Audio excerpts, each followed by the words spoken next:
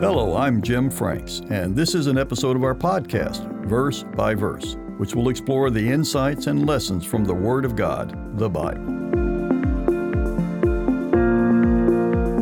Today I will cover part 2 of my series, When Was Christ Born?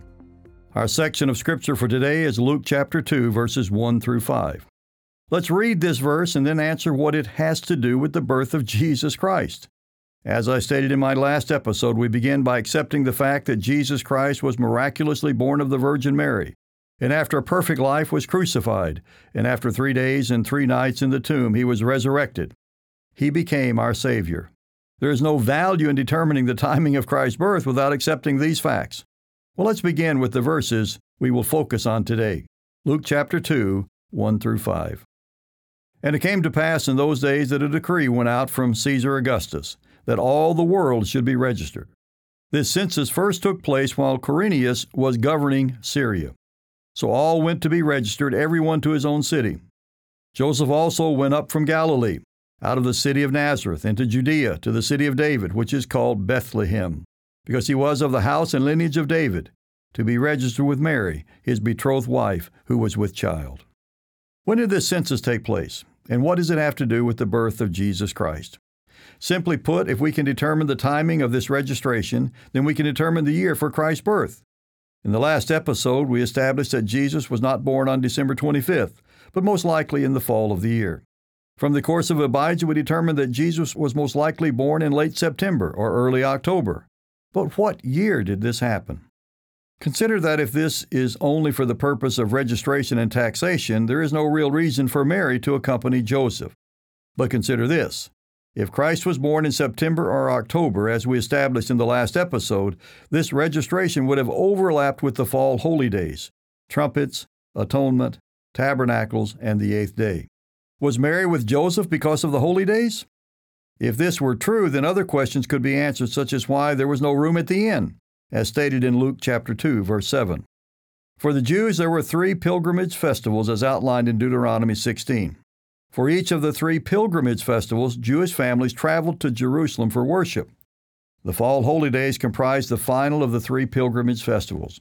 It was estimated that up to 2 million Jews traveled to the area of Jerusalem for each of these festival periods. Now, there's another reason for this journey to Jerusalem. Keep in mind that Bethlehem is considered part of Jerusalem for the observance of these festivals. Jerusalem was full, and so were the other cities that surrounded Jerusalem. There was no room at the inn because of the huge crowds that had arrived for the festivals. The Feast of Trumpets, which falls on the first day of the 7th month of the Hebrew calendar, is also the beginning of a new fiscal or secular year.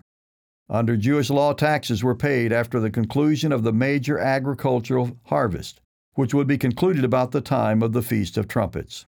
Judea was a protectorate of the Roman Empire, which means that the Romans did not exact direct taxes from the people during this early period.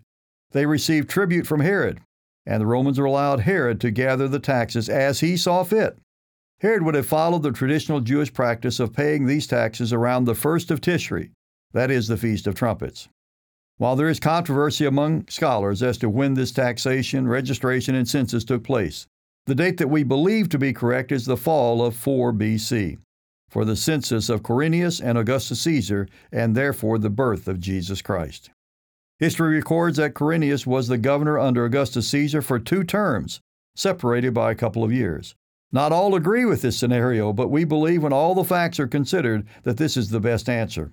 A number of scholars believe that Luke just got it wrong and made a mistake in writing this. But we reject that idea, believing that Luke was inspired by God in his writing.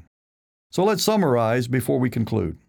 Augustus Caesar and Quirinius are identified as the primary players in this census and registration.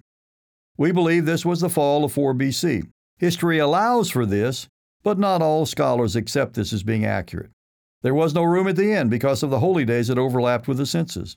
In normal years, the Jewish practice was to pay their taxes at the end of a fiscal year and the beginning of a new fiscal year. This would take place on the 1st of Tishri each year. The 1st of Tishri is the Feast of Trumpets. Joseph and Mary arrived at Bethlehem to observe the festivals, to pay their taxes, and to register with the Roman emperor and governor. The fall of 4 BC fits all the criteria and can also be established by the length of Christ's ministry, leading to his death in 31 AD. Since there is no year zero on the calendar, and Christ's ministry lasted for 3.5 years, beginning when he was 30 years of age. We arrive also at 4 BC for Christ's birth. Now, with these two episodes about the birth of Christ, we have established that he was born in the fall of 4 BC, and he died 33.5 years later in 31 AD. Certainly, we have seen that Christ was not born anywhere near December 25. Verse by Verse is a companion podcast to the Daily Bible Verse blog, which you can find on the Life, Hope, and Truth Learning Center. Check out the show notes for more.